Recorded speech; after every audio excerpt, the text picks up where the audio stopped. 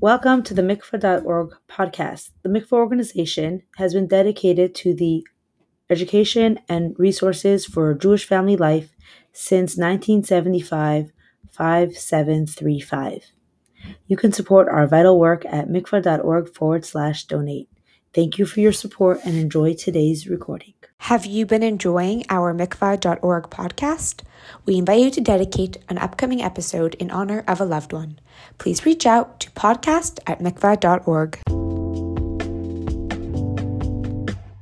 Okay, hi everyone, and welcome to the Elul episode of the Meet the Kallah Teachers Hakhel series.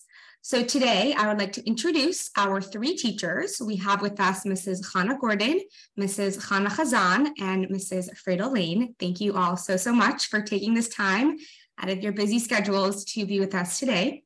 So we're going to go in alphabetical order to answer the questions. So we'll start with Mrs. Hannah Gordon, then we'll go to Mrs. Hannah Chazan, and then we'll go to Mrs. Fredo Lane. So let's jump right in with the first question. Can you all tell us a little bit about yourselves? Hi, thank you for having us here today. I'm Hannah Gordon. I live in Richmond, British Columbia. That's in Canada. My husband and I, along with our children, are shluchim here. We moved here 5 years ago. Although I was actually born here, and my parents have been shluchim in British Columbia for many years. They currently live 40 minutes away from us, so it wasn't like a new place.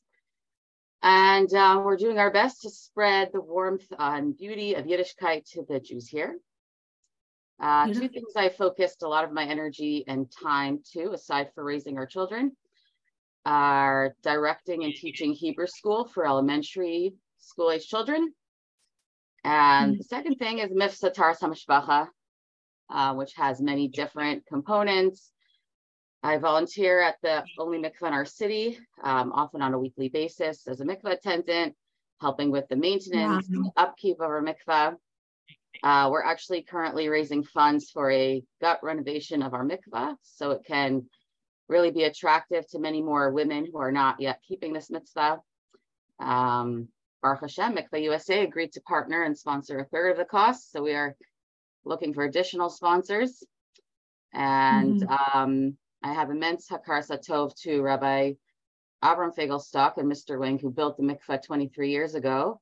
And I feel like I kind of came and just continued with the seeds that they planted, and I'm able to teach women and bring women, and I absolutely love it.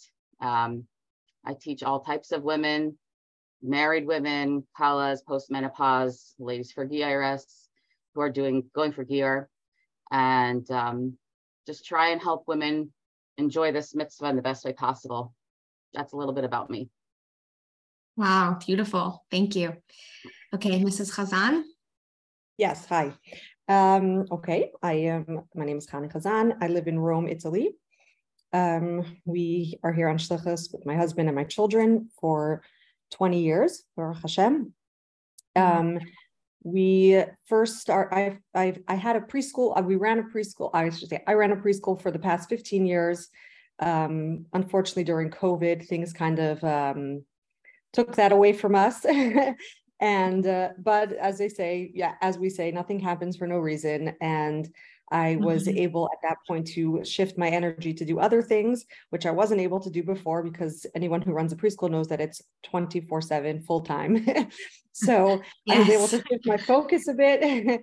And now one of the things that I do is teach. I am the official Kallah teacher for the Jewish community of Rome, and which means that all the brides that are married through the Rabbanut of Rome need to learn with me.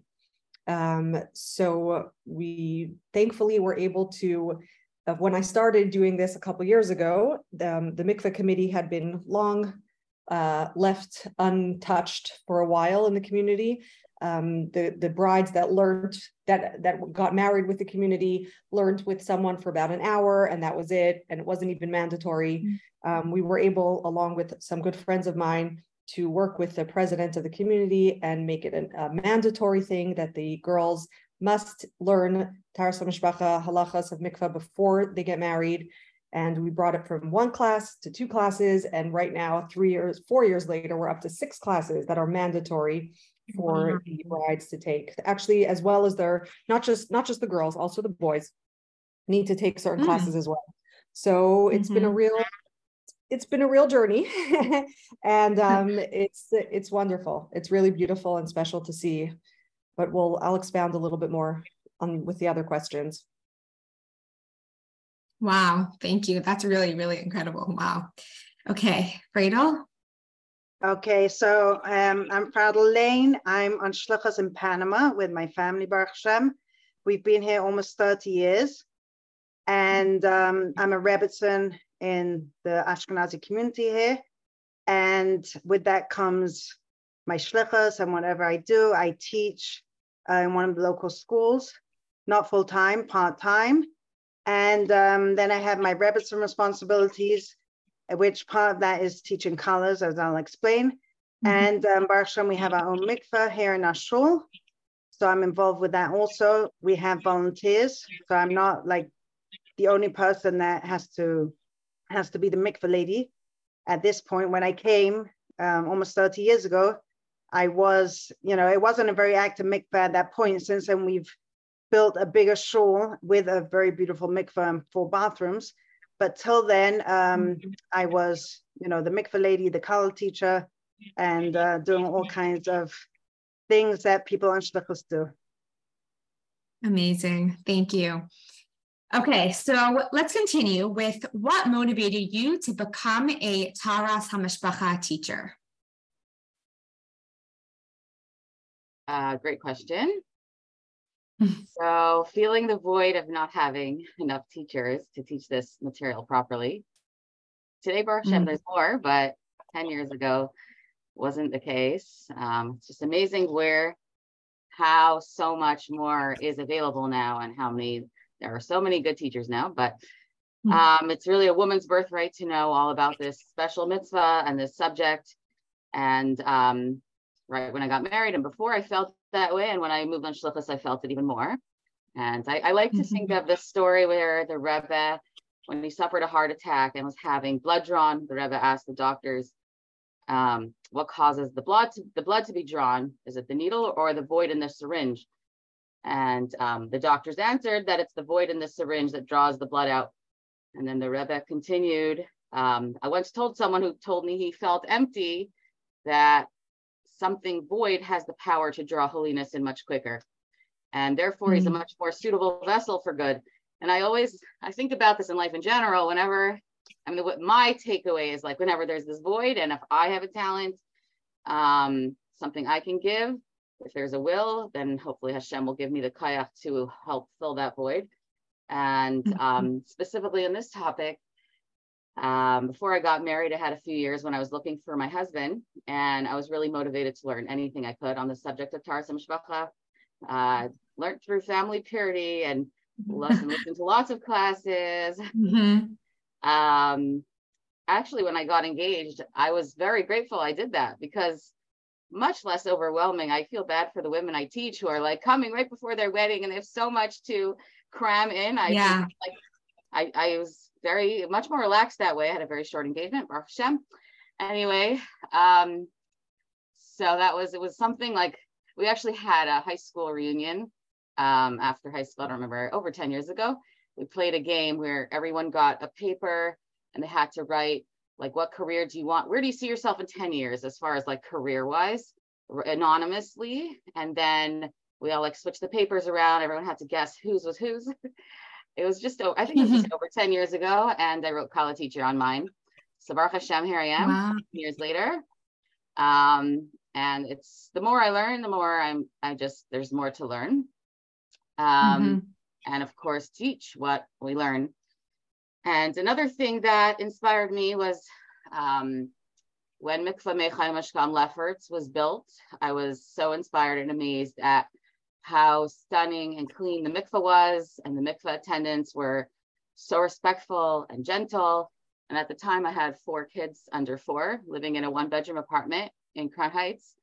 And like the mikveh night was very special. I really was so excited. I felt pampered. I felt good. It was just like, this is what the Rebbe was talking about when you read the sichos, begashmias, physically, spiritually, like it just added this whole, it's not, of course, there's the part between you and your spouse, but the whole mikveh experience was just, the ladies made you feel like there's nothing in the world tonight besides you. And if anything went wrong, they were like right there to take care of you. I felt like I got top quality training for the work I do now. And Baruch Hashem, so when we moved on Shluchas, I really felt like I want to bring that experience to the ladies here. And I felt the void that obviously, I mean, we're not mikveh mechai mushka, but we have tried to copy a lot of the things that I learned from over there. And 5 years later, after replacing towels, robes, and working on the cleanliness of the mikveh and more, with gratitude to mikveh efforts, I've seen lots of success, whether it was ladies just calling me, can you please be my mikveh attendant, or teaching women, bringing first timers, and many women telling me that before they didn't have such a good experience until they came to this mikveh. And a big part of it was really seeing in Crown Heights, like just the example they portrayed of how this mitzvah should be kept, along with also there was such great shiurim of hashkafa. And when I came here, I didn't see that. So I was like, wow, this is something I'm going to bring here. So that's my inspiration. Beautiful. Wow. Thank you. That's amazing. Okay. Mrs. Chazan. Yeah. So I'll be honest. I'll tell you that when I'll put it this way. I taught girls to before their wedding, but not as an official Kallah teacher, just as my role as a shlucha. It came to me quite a few times. But when I was asked by the president of the community here to take on the role of being part of the mikveh committee, I actually didn't realize at that point that they wanted me to be the official Kallah teacher. And I just took on the role with a friend of mine who was very much involved, as if I was just going to help, build the mikvahs and help organize. There was no one on top of it. So it was just, I figured that's what it is. And then it kind of came as a surprise to me that I was going to be taking over the role of a teacher as well. But of course, again, everything just happens in the right time, in the right place. And it was right when the mikvah.org was offering their next course. And I thought, my goodness, this came just at the perfect time. And I've said this before, and I'll say it again. It was the most incredible course I've ever taken. I mean, I've taken many courses in my years of teaching and directing and all of that, but this course gave me so much to offer to the girls.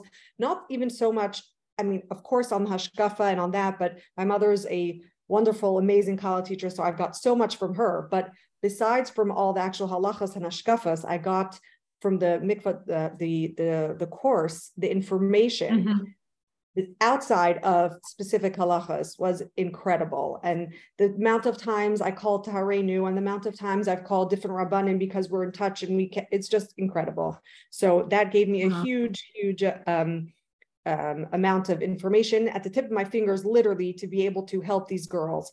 And it's inspiring every single day, because there's not a day that goes by that I don't get at least 1, 2, 3 questions from these girls. And I'll talk about that more later when we talk about some inspiring stories. So that's how I was kind of thrown into this, more specific job of actually being a Kallah teacher. And I could not have done it better without this course. It's fantastic. So I've recommended more than one of my siblings, sister-in-laws. Go for it, take it. You won't regret it. And it's really been incredible. So I'm ever so grateful. Wow, it's very cool how, everyone has their way that they became a Kallah teacher, and that's really like such a shikha prata. So that was the way that it came about for you. Wow. Okay, Mrs. Lane. Okay, so I moved down Shluchas. I was 8 months married, and I was turning 20. And wow. I became a Kallah teacher, I guess, by default. What happened?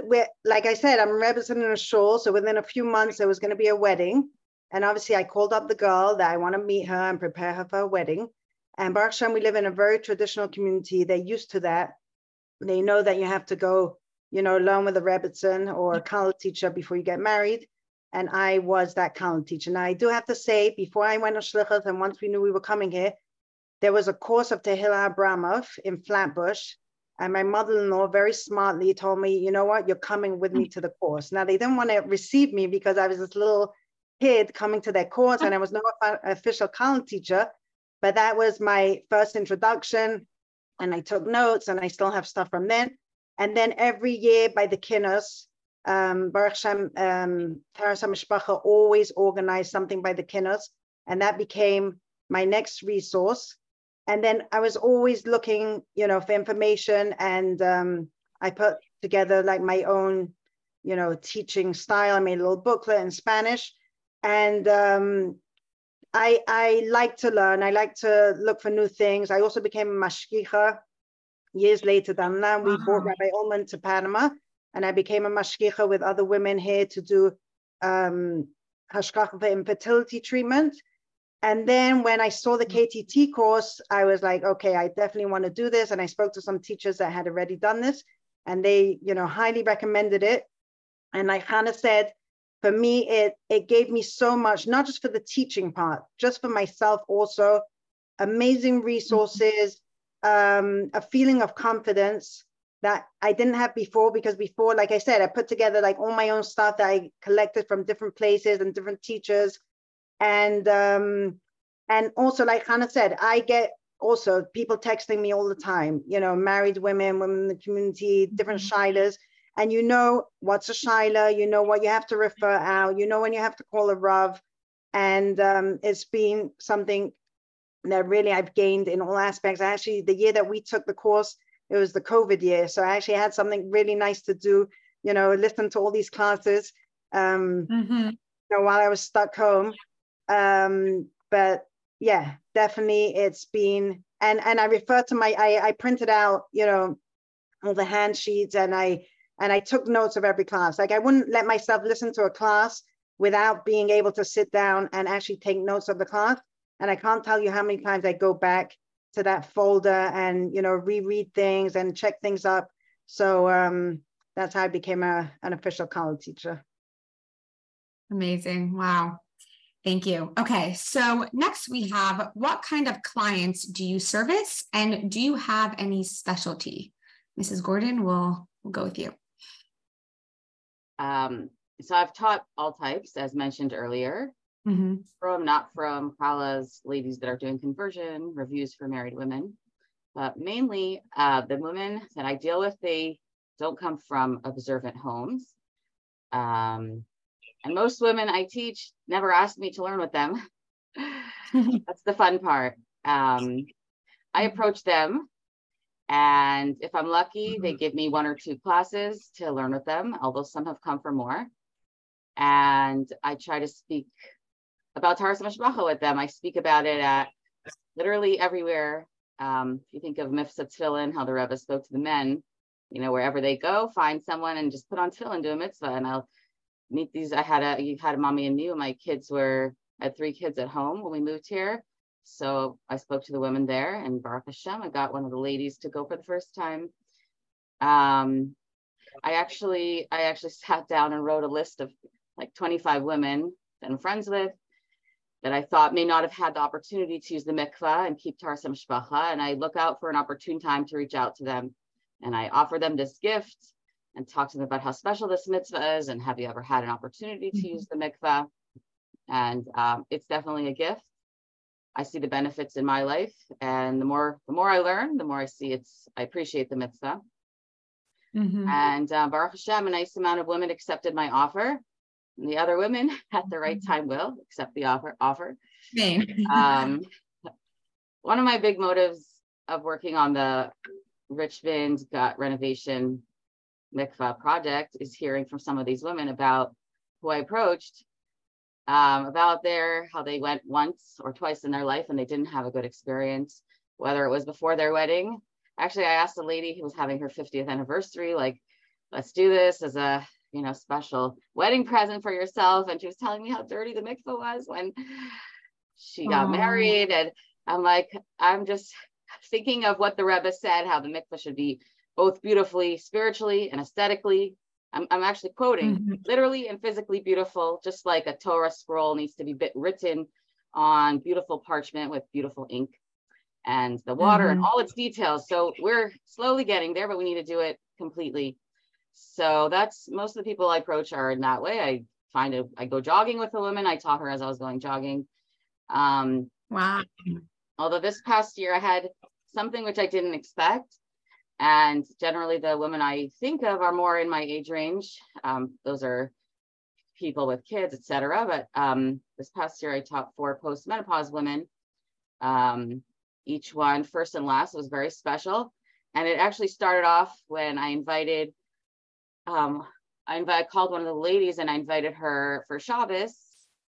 And she had told me about the trips she has planned. And she said, at my stage in life, you start thinking about what do you want to accomplish before your time is up. And she told me about different trips she has planned. And it was just like, Hashem Sefasai Tiftach. My mouth just opened this first time this came out. And I was like, well, have you ever put using the mikvah on your bucket list of things to do? And she was like, funny you ask, because I've read about it numerous times. And I always had in the back of my mind that I want to do it one day, but I never did it. And I even had an Orthodox wedding. And I don't know why the rabbi never told me to go to the mikvah. Oh, wow. And in my mind, it was always one day. And I actually had 2 ladies, one right after another with the same story. And it took some time. And eventually, each one separately, I learned with them. And they went to the mikvah and they were so grateful and so appreciative. One of them even sang the bracha in the mikvah. I learned with both of them. Wow. And I went because that's a small town here. Of course, I shared with them the story about how and there's more than one, but Mrs. Lane Senior, she told me specifically how she took a woman to the Rebbe, and the Rebbe told her how using the mikvah is retroactive spiritually. You get the blessings from the past and the future for your children, etc. And it was very special. So, and one more, the last one, and then I'll pass on the mic. After I taught these 2 women, another woman who is a regular user at the mikvah walked in one month. She didn't tell me, and she walked in with her mother-in-law, and I was just like, oh wow, welcome them in. In my body I was like, okay, is everything okay? This never happens. And she's like, my mother-in-law's visiting from out of town, and I'm in the middle of bedtime. I told her I have to go. My mother-in-law's like, well, where do you have to go? It's dark, there's nothing to do in the city. I have to go to mikvah. So the mother-in-law was like, I want to come with you. I want to see what happens there. It happens to be, she was in her 70s, went once in her life by her wedding. And literally while the woman was preparing, I sat there. I gave her a crash course in Hebrew/Yiddish. I've only taught in English before, but somehow we did it. And the woman actually, she went back to, she was from Israel. She actually went in Israel. And at an event, her son came over to me and said how grateful her mother is for the experience she went. And she really feels like it was a spiritual cleansing or whatever that was good for her neshama. And, sometimes I learn with people, I don't know what's going to happen. Will they really go? Will they pass it on? You don't know. It's nice when people share Hakar Satayv. But that was a gift for me, because usually the women I ask, and this woman came and asked and actually did the whole thing. So that's a little bit about the people I learn with. Thank you. Okay, Mrs. Khazan. Yeah. Okay. So the girls I learn with, mostly about 90% are the girls that are getting married. So they're the ones that the young girls that are getting married through the community. Here and there, there's an older married woman that will come as part of the group.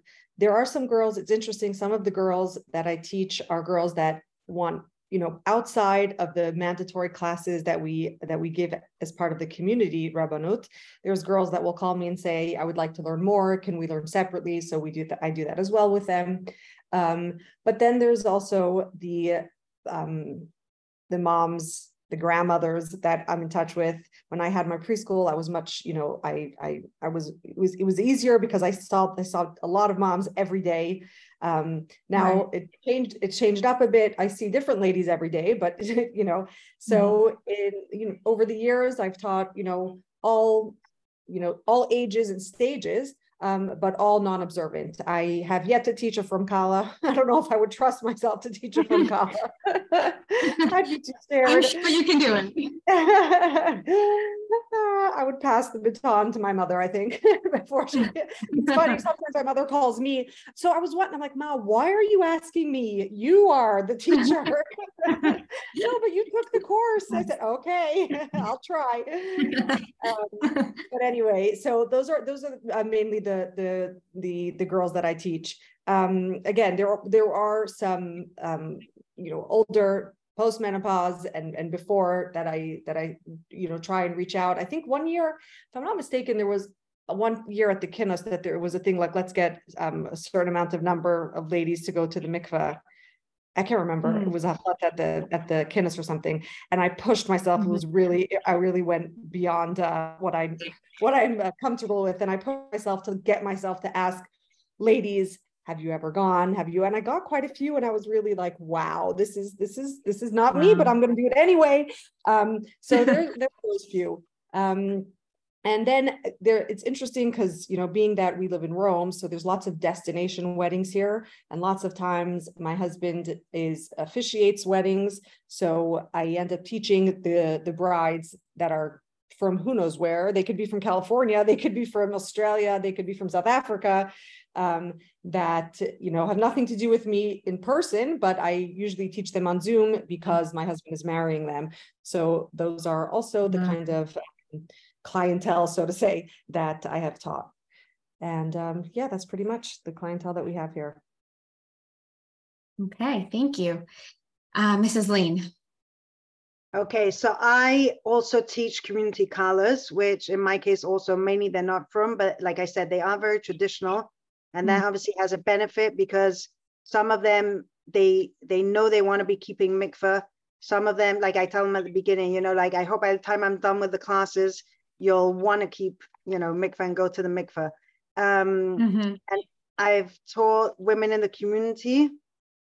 Sometimes when I'm giving a class on another topic, I'll try and find a way to throw it out there, especially, for women that are post-menopause. And I'll say, if someone didn't have the chance to go to the mikveh, there's always that opportunity. What I did for a while, and now I'm thinking of it, I should really make sure I do this again. I would contact the mothers of the collars that I was teaching. So normally, like I said, they are community members, so it's people that I actually know.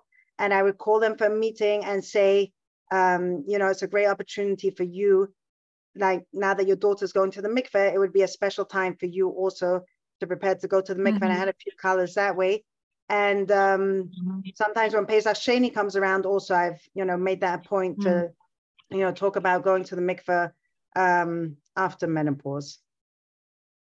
Beautiful. And I have taught also a couple of from collars. Like Hannah said, it's kind of like when you're in that pattern of teaching, not yet observant girls, is kind of what you're going to tell them and how you're going to do it. And when it comes to teaching from collars, really like for myself, I double check everything and exactly what I'm telling them, make sure every single thing, needs to be 100%. But in my community, I did teach 2 from collars.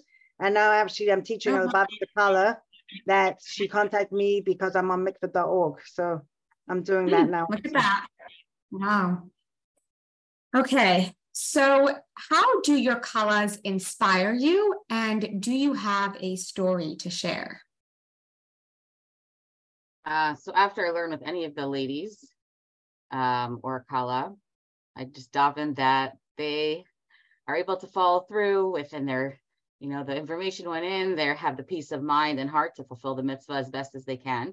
And because I don't know what's really going to happen, but it gives me a lot of nachas when 2 years later, I get, messages, I'm having a baby and wanting to know about halachas and to make sure to keep things properly. It's just like, wow, it's very special. Yeah.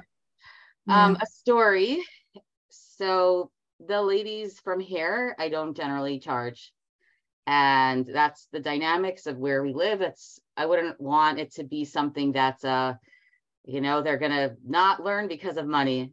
So, and I do it happily. I really do. So, but when I was teaching a Kallah who I offered to teach, And I really didn't know what she was going to be doing. She actually agreed to 9 classes. That was so impressive, like really learning everything. I haven't really had that besides her. And, but it's very time consuming, and I was working around my kids' schedules, trying to like fit, like, I really want to make sure like she's willing to learn. I'm going to do it with her properly. And Kallahs are busy people. So at a point, like I would sit down with her, I'd make the schedule like that works for her, but then she'd cancel, and can I switch this time and that time? It was getting frustrating because my kids, when, it was hard I had other things going on, and I was complaining to my husband about, oh, maybe if I would have charged, she would have taken it more seriously. And my husband was just like, oh no, just keep on teaching, whatever. literally the next day, I got a check in the mail. It was from the government, but I had no clue I was entitled for this amount of money. I wrote it somewhere. I can't remember if it was 6,000 or 10,000. And my husband was like, see, I told you, you should just keep on teaching. Hashem pays. And this was like, and he actually reminded me last night that it happened 3 different times.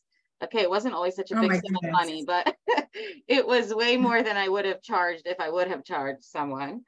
Like each time was like I was sitting in the mikvah really late one night, and I was like, oh my gosh, I really do enjoy it, but it also, we're human, and like I'm sitting in the mikvah and I get this e-transfer out of the blue from someone sending me like, here's your gift for the work you're doing.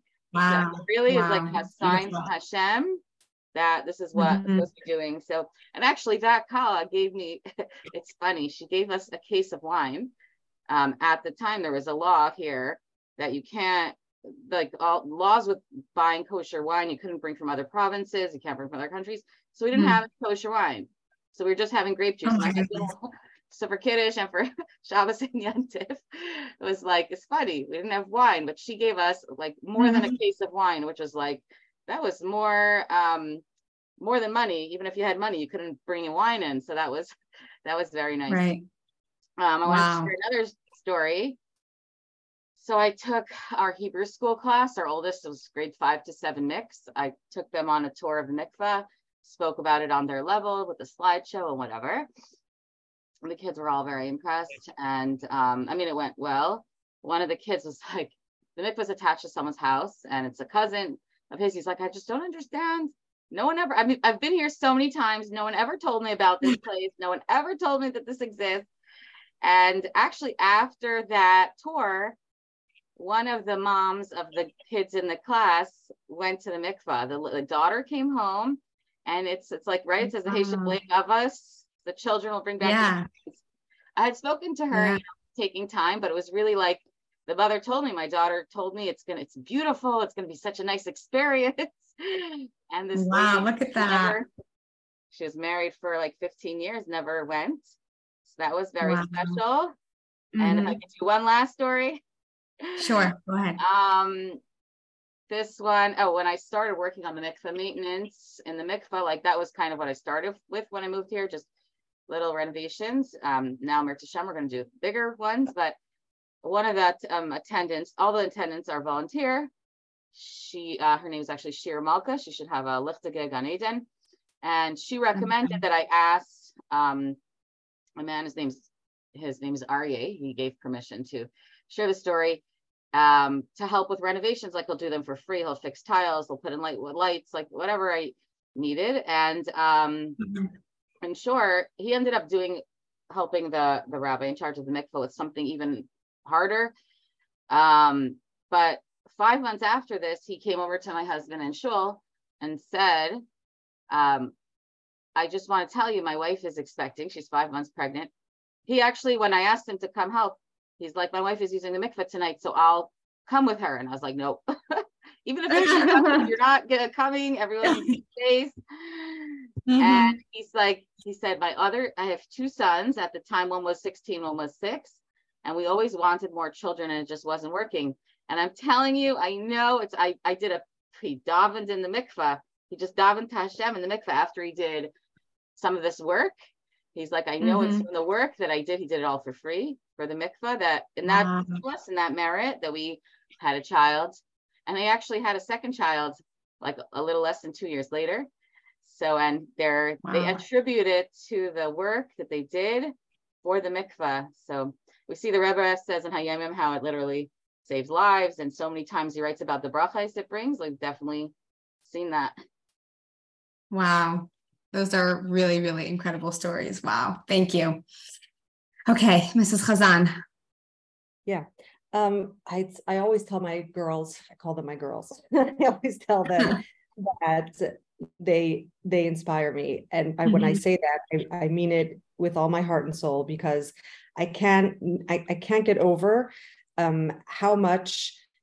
I say this to my ladies also when I teach them, and cafe and Torah, we have whatever tea and what's it in America? I don't know, tea and whatever. Torah and tea. So we have cafe and Torah. Yeah. I tell them all the time. I said, I tell them all the time, they look at me and they're like, oh, she's like the top. She has it all. She knows what she's doing. She does every mitzvah. Like they think, we're angels, right? And they just can't get over. So they think they look at themselves like, oh my gosh, what a way they have to go. And I tell them, I look at you exactly the opposite, that I cannot get over how much they have to, like how much they are Meister Nefesh to do what they are doing, because it didn't come to them just by, being.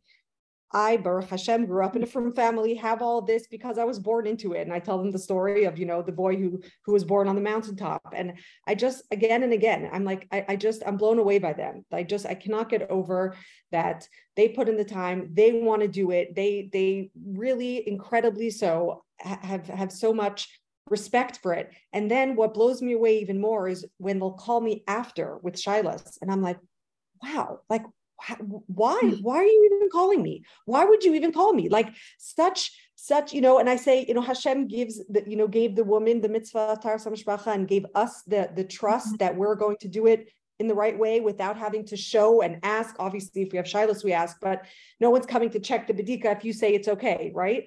So when they call me with their shilas, and one too many times I would have to tell them it's not okay, it breaks my heart. And then I say to them, but wow, like what a merit that you're doing this in the right way. And it just blows me away every single time. And I have a couple stories, but I'll start with this one. This one woman that I took as a postmenopausal, it was her first and last time that she went to the mikveh. And she was a grandma of one of the kids in our preschool. And I learned with her quickly, very, very, short what she has to do and ta-da-da. And I picked her up the night of the mikveh, or actually she picked me up. She picked me up to go to take her. And we're driving there. And she says to me, Hani, I have one thing to tell you, though. It's a problem. I know I did all the right preparations, like you told me, everything. But one thing I can't take off is my wedding band. It's something that I've never taken off since I'm married. The jeweler told me that if I want it, he would have to cut it for me. And I can't take it off.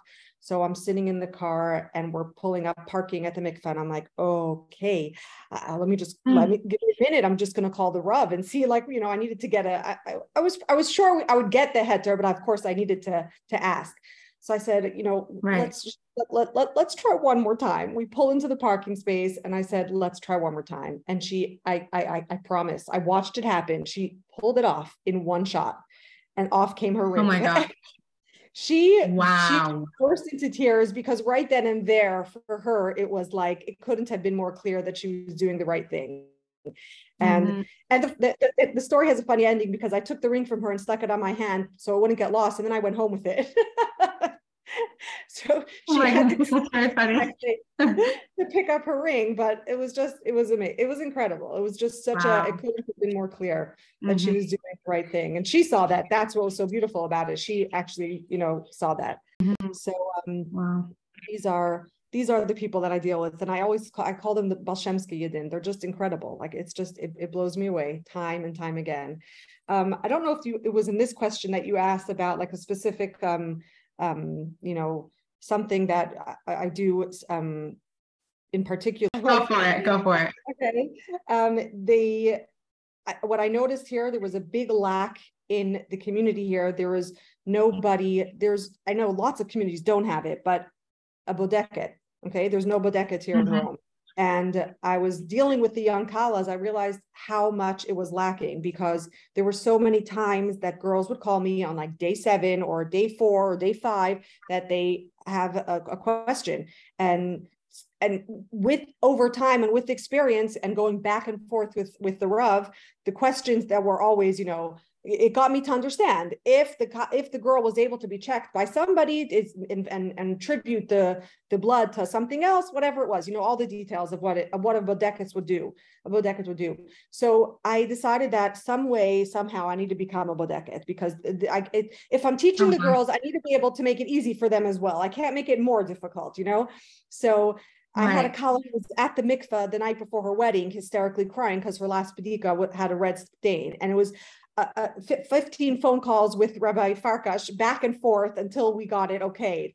But anyway, so I said, by hook or by crook, I need to figure this out. So I spoke to Hani Ackerman, who offered to train me, but she kept telling me, she was so kind, and she kept telling me that a bodeket needs to have some sort of licensing, in health, whether it's a midwife, nurse, something, the bare minimum, but it has to be something. So I thought, well, that's not going to come very quick because I don't have any of that. So I got in touch with Nishmat in Israel, and they also told me the same thing legally. They couldn't do it for me, because as much as I could learn what to do, if I don't have a licensing to examine a woman, I can't be a bodeket. So I spoke to my father, who's a Rav, and he had this wonderful, incredible idea. And he said, why don't you work together with a Jewish midwife or OB-GYN, or just a GYN? And I thankfully am close enough to a few Jewish gynecologists here in Rome. The chief rabbi happens to be a doctor as well. So speaking to him, it was very, easy to talk about this. And he actually got in touch with those gynecologists and put me in touch with them directly. And we spoke, and we created this kind of collaboration. If I have a shaila, a girl will call me with a shaila, I can call them. They will do the visit and I will ask the questions.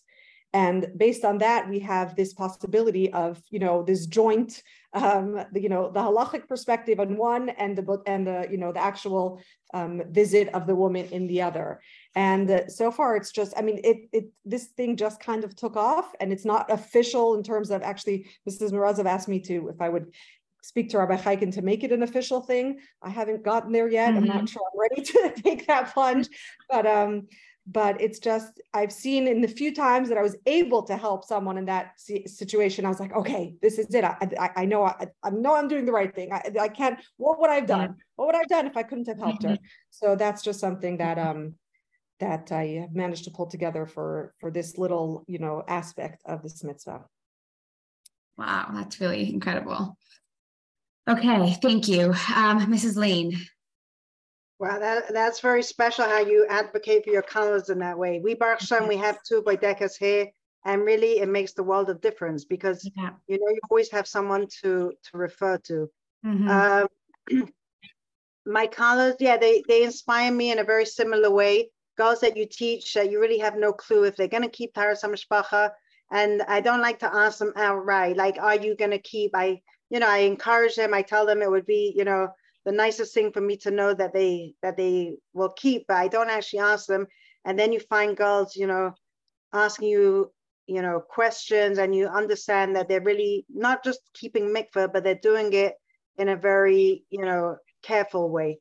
And I've had Kallahs, like also with situation of Chuppahs Nida, a girl that I taught, and she wasn't expecting a period.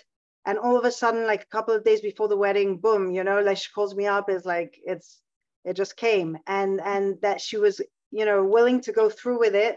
I was very impressed that she actually, took it seriously like that. I had a Kallah on the day of the mikveh. She had a shaila. And again, like she was accepting that, she was going to wait and hear the answer of the shaila. And that's what was going to determine, if she was able to go to the mikveh, or not go to the mikveh.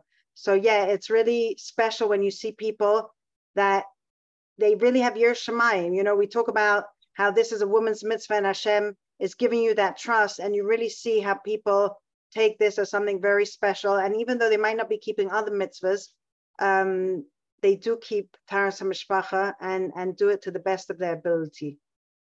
Beautiful. I had a story with a woman. I'm trying to remember if I actually taught her, but she's a member of my community. I probably did teach her for her wedding, and years down the line, she had issues with infertility. Baruch Hashem, she had one child, but she very much wanted another child. So I was in touch with her because of, like I said, I was being a mashkicha, and so she was doing her treatment, and I was there with her. And 1 month she told me, she was like, you know what, this month I'm just taking a break. Like, I don't want to know anything. I don't want to see the doctors. I don't want to do, any of that. And I encouraged her anyway that month to use the mikveh. And Baruch Hashem, that month she got pregnant. And it was such, Wow. for me, it was like such an amazing, obviously we know the bracha comes from Hashem, and with whatever they're doing, obviously the bracha is from Hashem. But when it was so obvious, and she herself realized, this month she didn't do anything, and Baruch Hashem, she got pregnant. And another woman that she had a girl and she wanted a boy, and she spoke to me. I said, you know what? Let's go to the mikveh. Let's, you do your part, and we'll ask Hashem for a bracha. And Baruch Hashem, she got pregnant. Also, she had a baby boy. So it's very inspiring when you see how these brachas come first of all into our own lives by being involved in Taras HaMishpacha, and when you see that people, they make that effort and Hashem finds them a way to send that bracha in a very clear way. So that's my inspiration. Wow, thank you. All of these stories, I'm literally just sitting here getting chills. These are incredible. I could keep hearing them all day, but we're going to end off with one last question. And that is, what is your vision for the future of Taras HaMishpacha? Hannah Gordon, we will start with you. Okay, so to continue spreading the beauty of this mitzvah, and something that is learned by kids already from a young age. There's no taboo attached, only positivity, and children will teach their parents, children will teach their kids. I have a child, we're on Shlichus here. I have a very proud Yiddish Chassidish child. He goes to public school, and that's, the Rav said that was the best thing for him. And they have a curriculum there. We're not the most liberal, but we're pretty liberal here, the type of place we live in. But they have a curriculum that's taught on the subject of intimacy. It starts in kindergarten through grade 7, through grade 12. And the school sends us an outline, of everything they teach and videos and whatever. And I went through it. And my thought that just came to my head was, if this can be taught in school to our kids, how much more so we need to teach our children from a young age about the preciousness and the beauty of Taras HaMishpacha and the beauty of intimacy according to Torah. Torah teaches us how to have the most beautiful, loving, respectful, enjoyable relationship between husband and wife, physically, spiritually, and it mimics our relationship with Hashem, and that infuses our homes and it spills over to the entire world. Of course, there's there are different ages, we speak differently, but there is only what to give and teach our children, because no matter what, I know maybe we're more liberal here, but this stuff is being taught everywhere. And whether you know about your kids learning about it or not, they will pick it up. And I would much prefer my kid hearing from a young age Torah answers. That should definitely be what comes first. And I know the Rebbe told Rabbi Pape, make sure not to miss out the Taras HaMishpacha on the cover of the Mashiach Times magazines. He said, speak about this topic from the Bima. There were so many times where it was like, there was never like, shh. It was just like, teach it. Right. And I feel like I really try and give over that message to my children on their level. My kids are young. That Taras Chaim. I remember living here on Shlichus.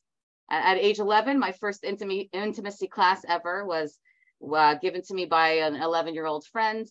We were 11 at the time, with a magazine I would never want my kids looking at. And, obviously how that was part of Hashem's plan. Maybe it was to teach me to go the opposite way of really not shying away from teaching my kids from a young age. And I've only seen good. You don't know we don't know what's going to be with our students, with our children in 20 years where they'll be, but if now we can give them the beauty from like not to wait till they're even in high school. It's like as soon as we can infuse them with the beauty. And I think that's, you know, it's the future, the ones that bring Mashiach are the going to be the little children. So start from there and teach them that, and a lot of people are already going this way, which is fantastic. And that's one of the ways we bring Mashiach. Yes, exactly. May that really bring Mashiach. Yeah. Wow. That's very, very important. Okay. Mrs. Khazan. Okay. I in two different aspects. You know, one was what just Hannah Gordon just said was about teaching at a young age. I've been trying really hard. I haven't gotten through yet, but I'm sure that in the right time it will happen, that to bring in this curriculum into the elementary school here in Rome, the community day school. And I hope that one day we will. Because I've spoken to the chief rabbi about it and he's not against it. It's just a matter of getting it through to the right people in the right place at the right time, to teach kids before they get out of, you know, elementary school. Because, you know, like, as you said, these girls are hearing it and knowing it and seeing it from all the wrong places. So to get them to at least understand that this thing exists, because many of them will graduate high school, go off to the rest of the world and not know that it exists. So just to, you know, give them just a little inkling that this exists, this mitzvah is there.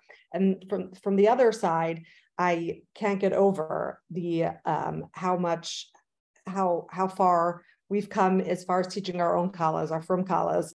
I know from when I got married 22 years ago to now, the way that the kallah teachers taught then and the way that they're teaching now is so different, and so it should be. And it's just so incredibly amazing to me. And I am not afraid anymore for who my daughter's going to learn with, because Emir Hashem in the right time, because I see how capable the teachers are these days, because of how much information and how much wealth of halacha, hashkafa, and advice they do have at their hands. So it's incredible. So I see that happening on all ends, and Mirz Hashem should just go from one thing to the next and grow in holiness. That's all. I can definitely attest to that as someone that has actually recently gotten married. Finding a kallah teacher is just definitely so much easier nowadays, and there's so many options, and the amount that we learn is just incredible. So I agree, and may it just continue. Good. Yeah. Mrs. Lane. So the vision of Taras HaMishpacha, if we think back when the Rebbe started the Taras HaMishpacha campaign, I mean, I think I was like just born. I think it was 1975, if I'm not mistaken. And what a surprise that was at that time, how the Rebbe was speaking about this mitzvah in such an open way, which had, you know, that was coming as such a change to what people were used to, you know, how discreet this mitzvah was. Like now you have the women that are running mikvahs on the chat discussing, like, what do you tell your kids when you leave the house to go take care of the mikvah? And it used to be, you know, oh, I have a meeting, you know, or whatever other excuse you would find. And now the shluchas are able to tell their children, yes, I'm taking care of the mikvah, you know, and the whole outlook has changed for ourselves, and I think for the world around us. That was the Rebbe's outlook, that if in the world now it's so open, these kind of topics, then we as not just kallah teachers, but we as frum people, we have to spread that word and let people know about this special mitzvah. So definitely, it's amazing what the Taras HaMishpacha office has been doing. I was looking back at some of the podcasts and the amount of podcasts that they have available on all different topics. And obviously this is one of the ways that they're getting the word out, by training kallah teachers. That's another way that we're getting the word out. And obviously the mission is that the whole world gets to hear this message about Tara, because obviously as we teach about Tara and more people keep the mitzvah of Taras HaMishpacha, we know that that's bringing us closer and closer to Mashiach, when the whole world will have the Tara that we need. So definitely we're all doing our little bit, trying to inspire women. And obviously the most special thing would be to see that all Jewish women keep this mitzvah in the best way possible. Amen. Wow, beautiful. Okay, thank you all so much. That was amazing. May all of these visions and brachas just come true for this beautiful mitzvah of Taras Mishpacha, and may we all greet and meet each other with the coming of Mashiach. So thank you so much. Thank you. Amen. We hope you enjoyed today's recording. Please take a moment to leave a rating or a review to help others find the podcast. We welcome you to support our vital work at mikvah.org/donate. For feedback, please email podcast@mikvah.org. Have a wonderful day.